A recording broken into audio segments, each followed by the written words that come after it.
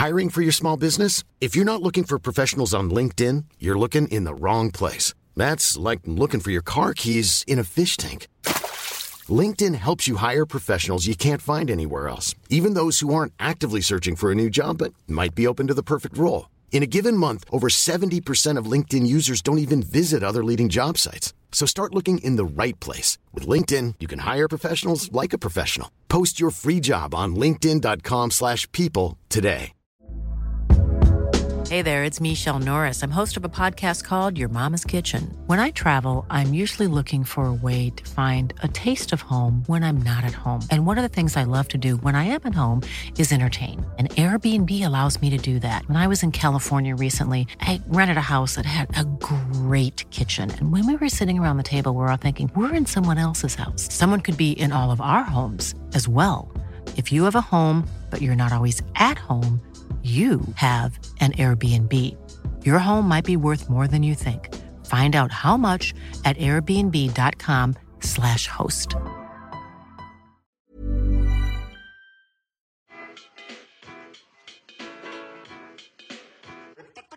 Today, our guest is the preeminent sports storyteller in the world.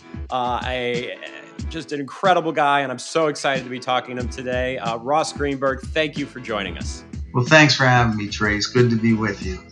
And where are we talking to you from today? I'm in Rye, New York. I have an office here in Rye, live in Greenwich, Connecticut. I'm out of the city after 30 years of commuting.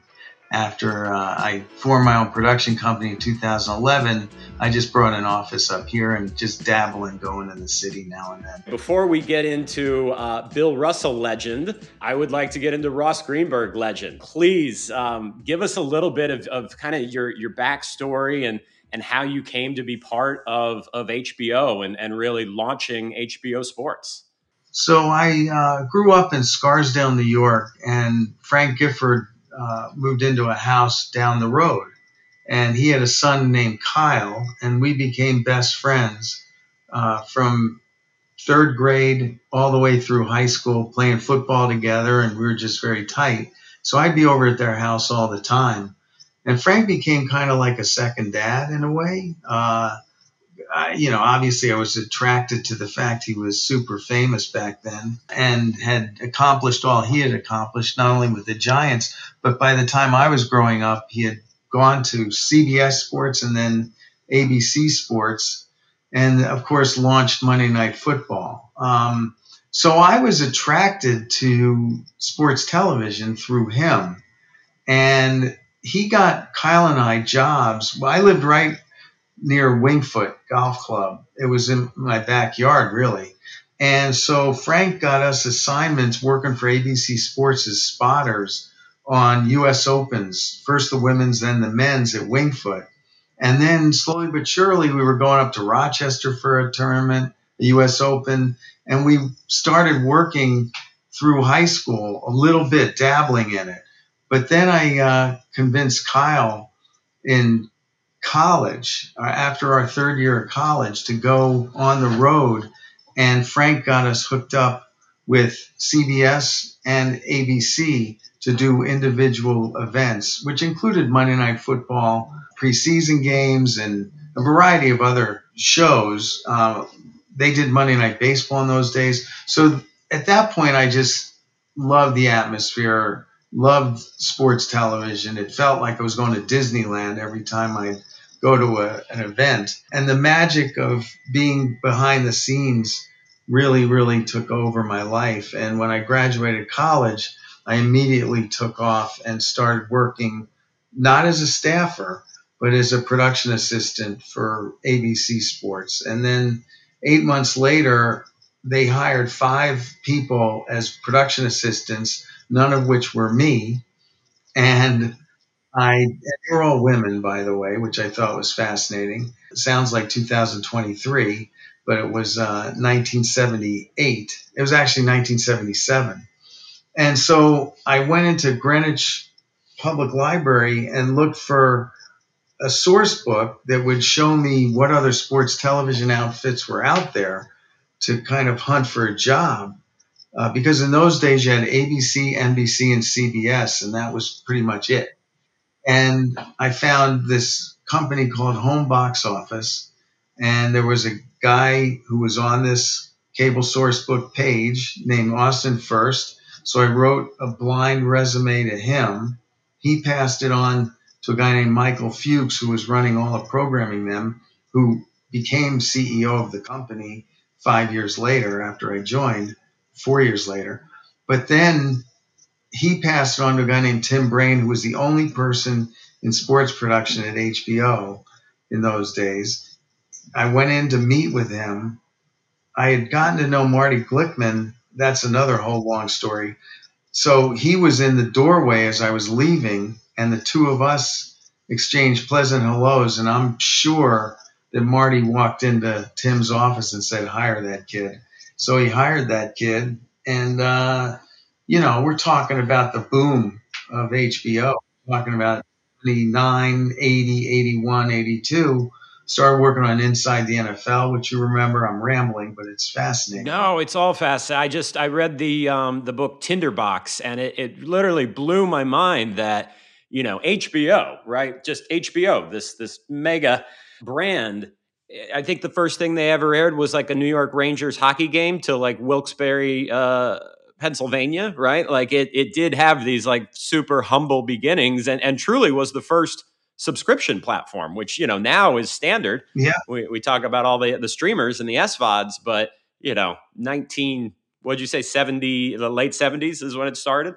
Yeah, I started in 78. It started 73. The earliest sports events were Ali Frazier and Ali Foreman, both of which I think Don King got 35 grand from Jerry Levin at HBO at the time to air it to the, couple thousand subscribers in Florida and in Pennsylvania, like you said, Wilkes-Barre. Right. Because HBO was the only one to offer primetime slots. Yeah, not only prime time, but it wasn't going to impact closed circuit. In those days, people went to stadiums to watch those events, and they knew. King said, "I'll grab another 35 grand because it's not going to impact people going to stadiums because it's only a couple thousand subscribers." But anyway, the 80s were the boom. We obviously took over the sport of boxing. We started doing documentaries. And then as time went on, I had to find different forms of programming that weren't about paying $1 billion a year for an NFL game or an NBA season. So, that's when documentaries hit hard. That's when 24/7 real sports and all the other forms of programming started to evolve. Right. And look, I mean, you might be too modest to mention it here, but also in this book, Tinderbox, it referred to some of the innovations that you and your team came up with in covering sports that are taken for granted today, but prior to you doing them had never happened, such as microphones in the corner, so you could hear what the boxers and trainers were saying between rounds. Yeah, that was something that I hold near and dear to my heart. One day I was just sitting in my office and wondering, well, wait a second, I don't have to worry about leagues. I can just go up to trainers and say, "Would you mind wearing a microphone in between rounds?" And we had this guy, Bob Dixon, who was a superhuman audio person at the time. And he created our ability to sneak in with hearing what was going on between rounds. We didn't have commercials, so I had to figure out what to do with that minute. Replays are one thing, but if you can get into the drama and actually be on the sidelines as if you're listening to the head football coach telling his fighter what to do, and it became some of the most dramatic events in the history of the sport. Dundee screaming at Sugar Ray Leonard in the Hearns fight, "You're blowing it, son. You're blowing it. You got to be quicker. Got to take it away from him." As Mark Payton shoots and zooms in on his left eye, which is almost closed, and he gets up off the stool and knocks out Tommy Hearns. I mean, come on, you can't. That's like Rocky. Right. So talk to me about that. Talk to me about your philosophy of storytelling, particularly coming up at a place like HBO. Known now, for movies and premium storytelling. Did that philosophy carry over to what you did at HBO Sports? It did. I mean, I think the philosophy of Roone Arledge at ABC really impacted me, though. Telling it like it is through his mouthpieces, Jim McKay and Howard Cosell and the like. Deep storytelling is all about a beginning, middle, and end, and recognizing that you can tell a unique story that will bring out the emotion of either an upset or going through adversity, dealing with physical or mental issues, and overcoming all of it. And sports gives you that ability to kind of rise above it all. And then I was the kind of kid who would sit at home watching the Olympics and listening to McKay's voice and his poetry out of his mouth as he, watched Bill Toomey in the darkness of Mexico City making the turn to win the decathlon, coming out with these beautiful words. And I would get all teary-eyed. So I always told my staff at HBO, our motto was make them laugh, make them cry, send a tingle up their spine. Because sports can do that.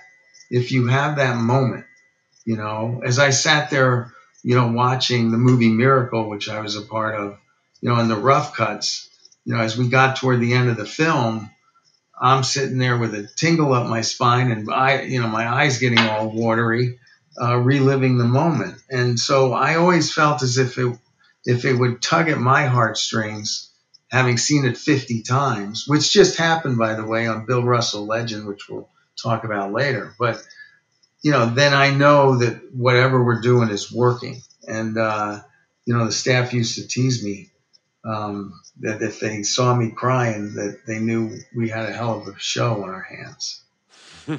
Was that because they knew what you were like at other times? The pressure cooker of the control room? Tell us about, you see an announcer, cool, composed, collected on air, but what's going on behind the camera? What was your reputation as the producer? Well, at first, I was part of the beginnings of ABC Sports in the 70s, and I would be in the truck with people like Chet Forty, Chuck Howard. There were certain guys there that just thought you had to scream in order to be heard, and they were unbelievable magicians. I still to this day marvel at the way Chet Forty could tell a story within a game. He was the kind of director that if someone fumbled on the next series when that other team took the field, he would put that other camera on that guy that had fumbled on the bench. He was the first director to kind of see stories developing before his eyes.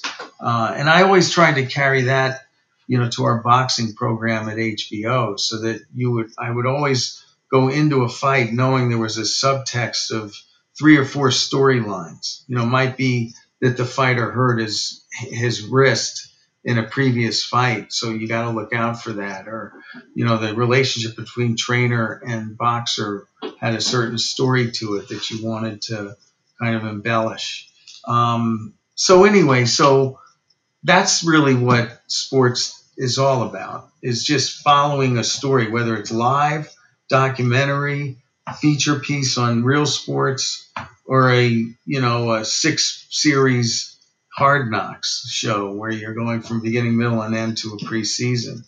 That's really what it's all about. So when I hear the word storyteller, I love it and I take it with great pride, but I realize that people can tell bad stories too. There are people out there that can't connect the dots and don't understand that just putting together magical kind of appearances, shooting an interview a certain way or having some kind of an animation or, recreation, they think it's art. Well, sometimes art can be discombobulated and there's no story there. Sure. It's just, there's good movies and bad movies, right? You're using the same language that we would use to describe a great scripted movie or TV show, for sports, because it's the same stuff that we all respond to. It's stories, it's narrative. So moving along. You mentioned a bunch of shows right here. You have too many credits to list, but some of these, you really were inventing the genre of like the sports docu-follow from 24/7 and Hard Knocks. I mean, can you tell us a little bit about the genesis of those shows? Did they come out of turning around things so quickly in the control room? Like, how are you able to, one, get access, and two, deliver, like just execute on the pitch? Great question. So in the 90s, my daughter, I noticed, was watching Real World and all these follow doc reality shows. I used to call them manufactured reality because a lot of times they weren't real reality. But in those days, I could see it was catching on. Survivor had just started. And so I was on the lookout to see if there was something we could do in sports. And a guy named Marty Callner approached me and HBO about following 6 rookies as they tried to make their way into the NFL. And I told Marty in that first conversation, I like it. Sounds good. I have to call Steve Sable at NFL Films because it's the only way this can get off the ground. We have to do it as a co-production with them. We have to let them carry the ball because of Steve's 30-year relationship building within the NFL, knowing all the owners and the general managers and all the coaches. He would be the one that would have to put his butt on the line and convince them to follow them during the preseason.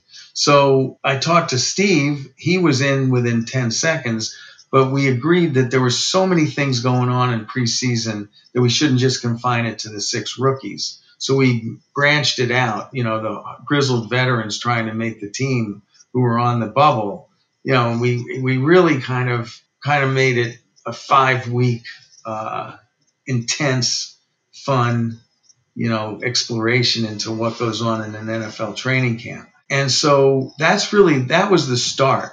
I mean, if you look back in the history of television, that was the start of bringing sports into everyday, behind the scenes looks at the NFL. By the way, having said that, it's not as if Steve hadn't put mics on Vince Lombardi in the 60s in practice, and he was doing bits, and he did an hour show at the end of the season where he followed Lombardi the entire season.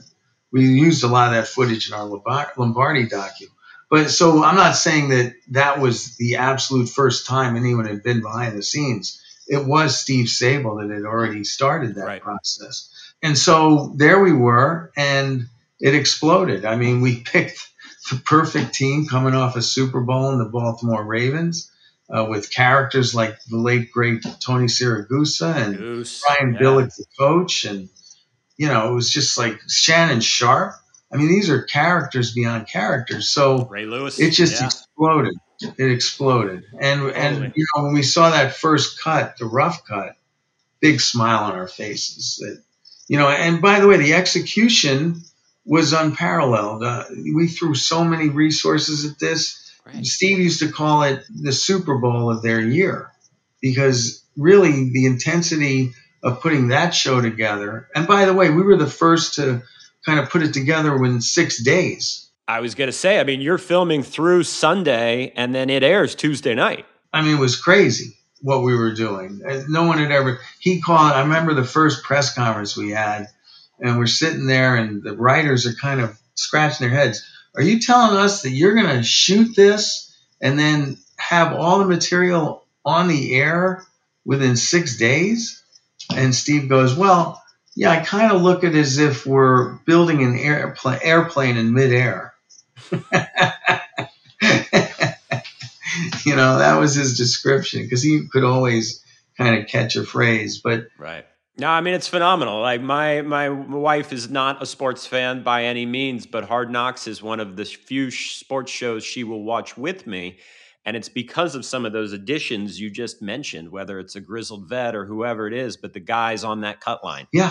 Right. Whose futures really do the stakes, right? We talk about storytelling, the stakes, the consequences. Mm-hmm. We're not worried about the starting quarterback or running back. They're going to be fine. Yeah. But it's the guys who might have to go looking for another job if they don't make the final roster. I mean, that's compelling. And I remember the first injury where, season-ending injury we dealt with on Hard Knocks, where you're seeing this guy laying on his back wondering if he's going to ever have a career again. He's built his whole life around getting to the point in the NFL, and then bang, with one hit, it can all be over. So it's not an easy job, and I think we showed it through the years on that program. And then, of course, 24/7 evolved, which was a whole nother, exploration into a different sport, and then subsequently different sports like the NHL and the Daytona 500 with Jimmy Johnson, and then I've expanded that over the years when I got out of HBO. But yeah, it's been a wild ride. Yeah, hell of a run. So this will be a little bit of transition to talking about Bill Russell and Sam Pollard. But tell us about some of the incredible filmmakers you've worked with over the years. People who's you helped send them on their way, so to speak. Well, I mean, Ezra Edelman was with us doing great documentaries like Kurt Flood, the history of the African American athlete, a variety of other, and Magic and Bird, which is to this day one of my favorites. So working with Ezra was a dream. I I think that we gave Ezra and we gave Margaret Grassi and Joe Levine and George Roy kind of a blueprint as to how to go about making these, how to tell a story, how to research footage. We developed a style. When It Was a Game was probably the first film in 1990 where over a 6 to 8 month period really figured out how to put this thing together. I had just watched Civil War by Ken Burns, and here's a guy that was taking a subject matter in 1860 and actually putting it on a visual screen on television. And he did it with a lot of sound effects over stills because that's all he had, obviously. And he did it with a lot of written, words that came out of books and different source material where he'd have actors play the roles of certain people within the Civil War. He added an art form to it. And so when we had this When It Was a Game project, which was 100 hours of Major League Baseball footage from the 30s through the 60s, all in color, we then had to develop what the story was we were trying to tell. And we had to figure out how to bring this unbelievable color footage to life. So started putting Foley, sound onto the original footage that didn't have sound on it. Found our really great score through a guy named Ferdinand J. Smith and a guy named Brian Keene to bring the kind of era to life, and went out and sought out James Earl Jones and Roy Scheider, all these different voices to bring to the party and, take great baseball literature and kind of bring that to life through their voices to weave in the kinds of storytelling that we wanted to bring people back in a time capsule to the time periods of the 30s through the 60s and where Major League Baseball is this innocent little game. So that really was the start. And then all of a sudden I started thinking of subjects that were near and dear to my heart, like the AFL. John Madden, his agent, Sandy Montag, gave me a call one day and said, John would really like to put down a documentary on the AFL because all these guys are going to start to pass away, and we have to kind of give that story what it was due. Well, meanwhile, they were asking a guy that sat in the upper deck at Shea Stadium watching Joe Willie Namath for 9 years because my dad got season tickets. So for me, it was like a dream come true. Started with Lamar Hunt and ended with him, winning that Super Bowl IV. I also went to Super Bowl III as a 13-year-old down in Florida. So I attached myself to certain stories that were near and dear to my heart, and then others would come to me. And if I recognized that it had the ability to bring people to tears or to bring people to a tingle in their spine, boom, we were executing on it. That's the power of sports. I love Sandy Montag, by the way. He's actually our neighbor here, so we see him all. Oh, yeah, I know. Fantastic. I think that's a great transition to Bill Russell, capturing the life of this iconic athlete and activist whose work spans such a huge period of time. I mean, that is no small feat to distill this down to essentially just a 2-part film. Yeah. Tell me about the genesis of it. It sounds like you've known Sam Pollard for a while. Tell me how it came together and how it came to land at Netflix. So it started with a guy named Mike Richardson who had become friendly with Bill over the last 5, 6 years. Now, I had met Bill 30 years ago and actually did a documentary at HBO on Bill Russell, which people probably don't remember. Didn't go all the way with it. Felt like we had left gaps of his life out only because Bill wasn't ready to tell them. He was holding back in those days a little bit. Believe it or not, when it came to telling his story, he wasn't holding back when he was fighting for civil rights. So I had gotten to know him really well. So Mike Richardson calls my really close friend, Larry Gordon, who's like a mentor. And Larry made such small movies as Field of Dreams, 48 Hours, Die Hard. Yeah. He's a prolific, huge filmmaker in Hollywood. Had never done a docu. 86 years old. He calls me and says, "Look, Mike Richardson called me. We've got Bill Russell if we want him. But I told Mike there's only one guy, to turn to." And he said, "I want you to join this." And I said, "I'll give you Mike's number." I said, "Well, I'm not doing it if you're not involved," because I always wanted to work with Larry. So the three of us got together, got on a Zoom. In those days, it was right in the middle of the pandemic because we started this thing 2 years ago. And in the middle of the pandemic, and we did a Zoom with Bill and his wife, Janine, and they were amenable to telling the life story. Bill was, deteriorating at the time. I mean, he was 86 at the time. And we knew the first thing we had to do was sit him down for an interview. We had not sold it at all, but we had to fire up cameras because we couldn't take any risk that we would lose him. So we did 2 separate interviews. Mike sat him down, Larry and I on a Zoom, and he did 2 2-hour interviews, 1 to 2.5 hours, 1 2 hours. And we got quite a bit out of him. But he was in declining health. So, that was the start of the shooting process. Then it was, okay, how are we going to sell this? Larry Gordon mentored a guy named Scott Stuber over 30 years. And Scott runs all the programming for Netflix. First, I approached Disney. They nicely passed. And then we went right to Stuber at Netflix, and Stuber was blown away. Huge basketball fan, but a huge understanding of the impact of Bill Russell, the man. Right. And within 10 seconds, he understood that this was going to be a big project. He allowed us the flexibility to tell it in as long a form as we needed to. They didn't put any kind of time pressure on us in terms of when it should come out. But more importantly, he just wanted to be, and I'll quote him, great. He was not going to accept anything but great. He felt like he had set up the thoroughbred. So now we had it sold, and now it was, me going to Sam Pollard, who I had worked with for 30 years as well, because he started with Spike Lee, and Spike had done some stuff for me at HBO. And Sam, is a genius, thinks like me, directs like me. Everything he does is top quality and a great storyteller. So we get together, we talk it through briefly, and within 10 seconds, he also wants to do it. And that's when we put our teams together.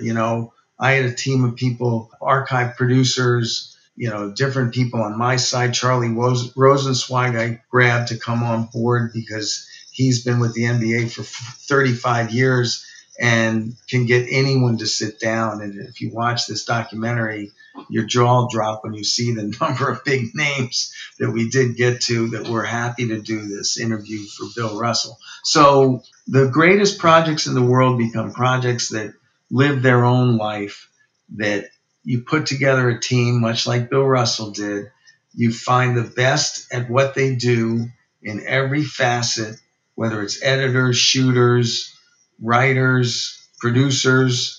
Marty Spaninger and Ruben Atlas were our producers. And you put all these people together, you throw the egos out the door, and you work to make this documentary, in Scott Stuber's word, great. And that's all we did for 2 years, is try to make this thing as good as it could be and tell that story of this compelling, complicated man as well as it can be told. And you did. I mean, I think you just gave the perfect description when people ask me, well, what is it a producer does? I think you just described that role perfectly. You surround yourself with people, frankly, better than you to do the job. And you did on this film. I think Sam's the perfect choice to direct this because he brought that lens to it, right? You know, one could easily tell Bill Russell's story and focus just on the basketball because he was so incredible. I mean, Yeah. 11 championships in 13 years, the first African-American coach. I mean,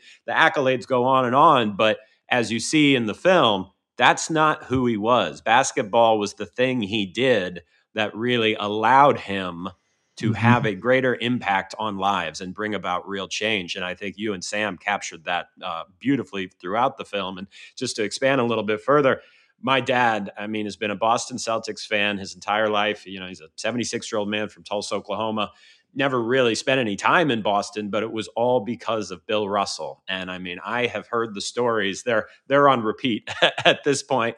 But I mean, his stories as to the Bill and Wilt rivalry and how, you know, Wilt was the better athlete, but Bill could, you know, use his intellect and his creativities to, you know, all right, I'm going to let Wilt have this shot.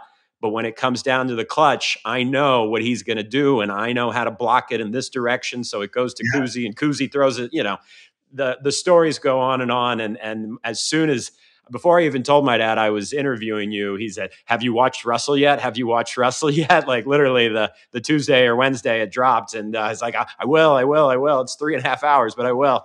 And it's great. So thank you for giving me and my dad something new to talk about besides like the weather and Notre Dame football. Well, when I think about your dad sitting there, and I've had a lot of people from Boston call and tell me what it meant to them, that's what gives me chills, is knowing that people like that can sit for 3 hours with their mouths open and learn so much about the man they idolized and hear the really deep, deep stories that were part of his life that they had no clue. But they get a better understanding of who they worshiped and who they idolized. So many things. I really enjoyed the sequences. I never knew he was a painter, and how that influenced, you know, how he viewed the game of basketball. Yeah. That, you know, this was a beautiful stroke. Yeah. And his bringing math and geometry. I mean, how he and Casey Jones literally revolutionized how defense was played in the NBA. I never knew any of that.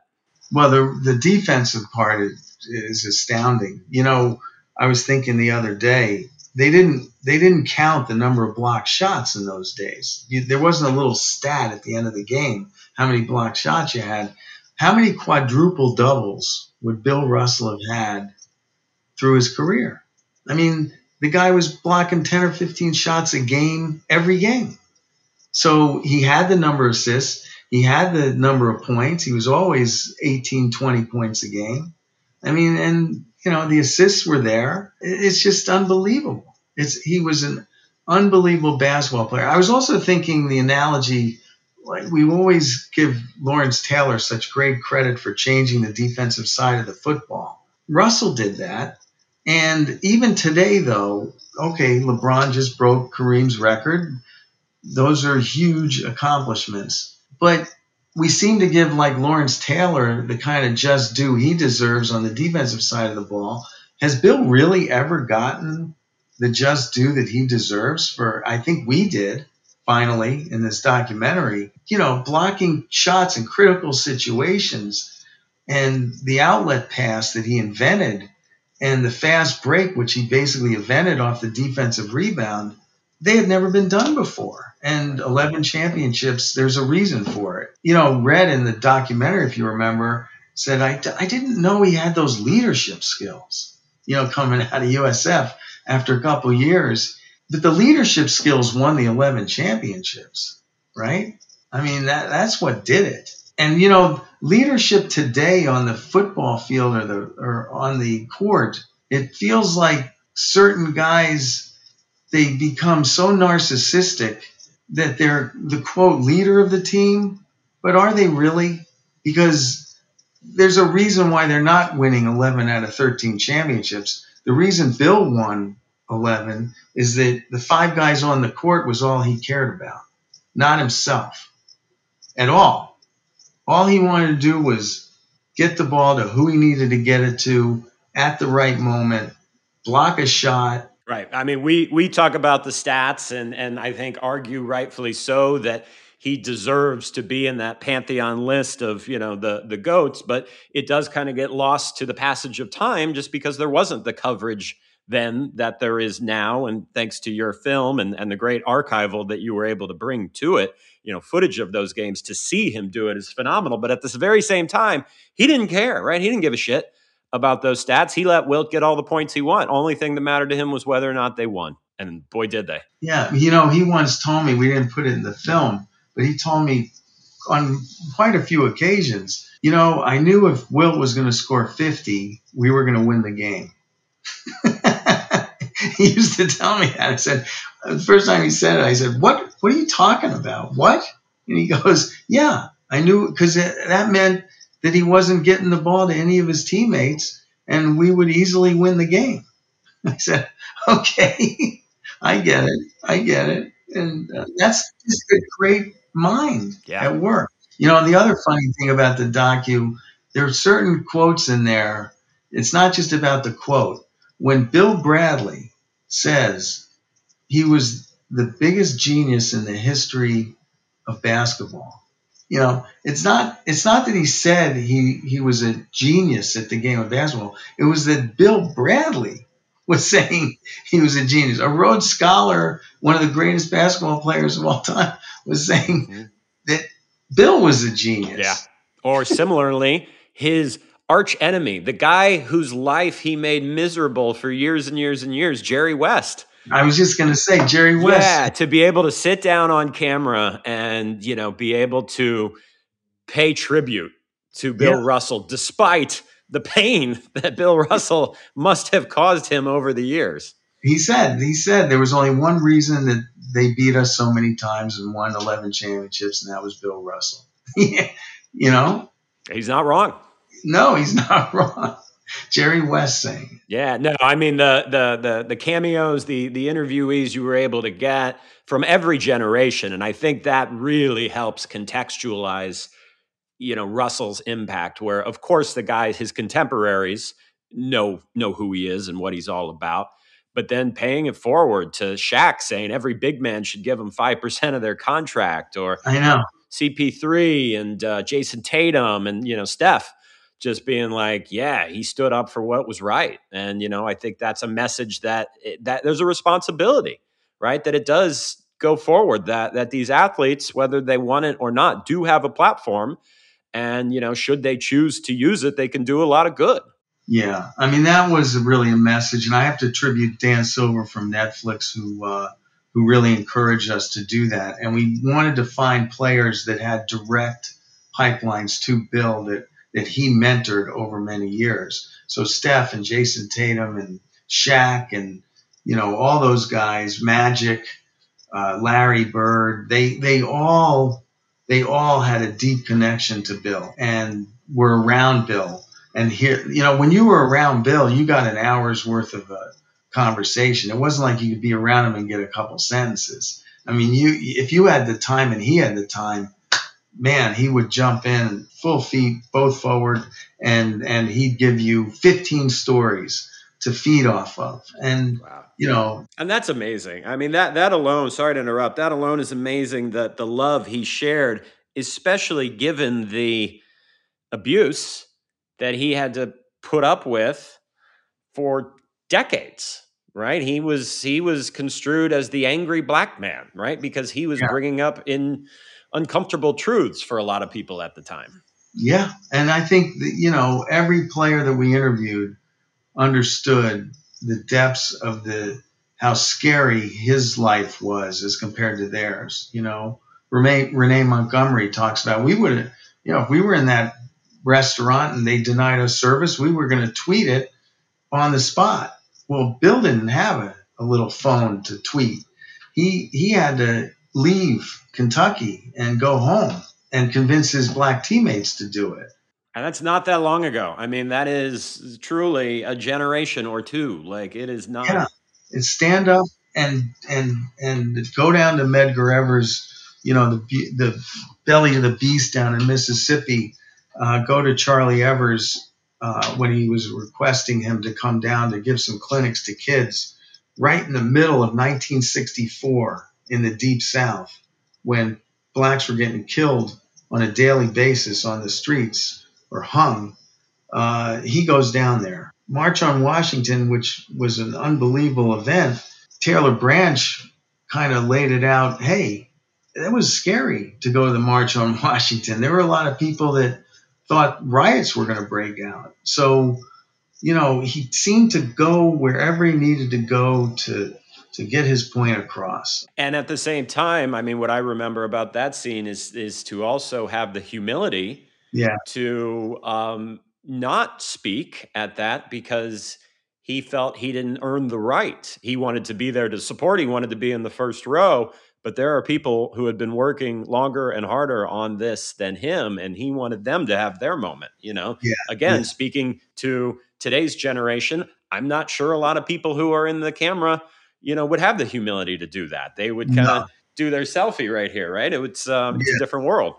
It's a different world. And I understand that. And I think that, as Shaq and all the others pointed out, now these players understand it. They know the history. They knew the history of Bill Russell before our documentary. And so they realize that they have a role. We made that really clear. Steph Curry said it. CP3 said it. We have a role to speak up on this platform. Well, that was Bill Russell and Jim Brown, in the 60s. But these players today know it, and they're not afraid to execute on it. And they have the backing of the leagues, which also helps. Right. But if not for Russell and his peers, that road is not paved, right? They're still fighting. No, not paved. Yeah, and thank you for helping to bring that story to life. I urge everyone to check it out. I know my dad and I thoroughly enjoyed it. Who knew? It was a father-son story in a weird way. Yeah. But wrapping things up, what's next for you? Is there anything that you can talk about that you're working on, excited about? Well, we signed up. I'm doing my first podcast, which is interesting, on a gentleman named Hobie Baker. It's not announced yet, but it just was with you. Every year, there's a Hobie Baker Award given to the number one college hockey player in the country. Now, he happened to play for Princeton in 1915, but I'm not even going to tease you with the story because it's such a bizarre story and a great podcast. So ESPN's 30 for 30 wants to do that. And then I have another documentary that's brewing with Turner. I'll just say it's based on a story, a long 40-year story within the NBA, which is going to be a fascinating story to tell. So, and doing that with your friend Sandy Montag as well. I'll have to get some more intel from him, but that's a great tease for both, and I'll certainly check out the Hobie Baker podcast when it drops. I've started doing a little silly kind of sign-off thing, the dream dinner party. If you could invite anyone past or present to your house for dinner, who would it be? Well, in their prime, I'd like to get Bill Russell, Billie Jean King, Arthur Ashe, and Muhammad Ali all together to talk about their lives. Now, I had the opportunity to, have Billie Jean and Arthur together many occasions because I was doing Wimbledon for 20 years, and we'd have production meetings every morning. So I'd have the two of them, but to have all four just waxing poetic about their life stories and what they went up against in their lives and how they, became the champions that they became, that would be a dream team for me. Yeah, that's a Mount Rushmore right there of iconic athletes, not just for their sports performance, but for their life performance. Yeah. Right? Winning at life. Yeah. I think that's probably the most important takeaway. My last conversation was with the filmmaker David Charles Rodriguez, who did the Neymar series, and he put a big emphasis on that. He said, I would like to see more of our stories evolve towards people who are winning at life and not just winning the game. That's it. And that's what they did. Well, excellent. Ross, thank you so much. It is an honor and a pleasure to speak with you today. Thanks, Trace. Any websites, handles that the audience should check out besides going on Netflix and watching Bill Russell? Well, RossGreenburgProductions.com is there. So if you need to see what's up and what we've done and what we're going to do, all of it's on that website. Perfect. We'll check it out. Ross, thank you, sir. Take care. Okay.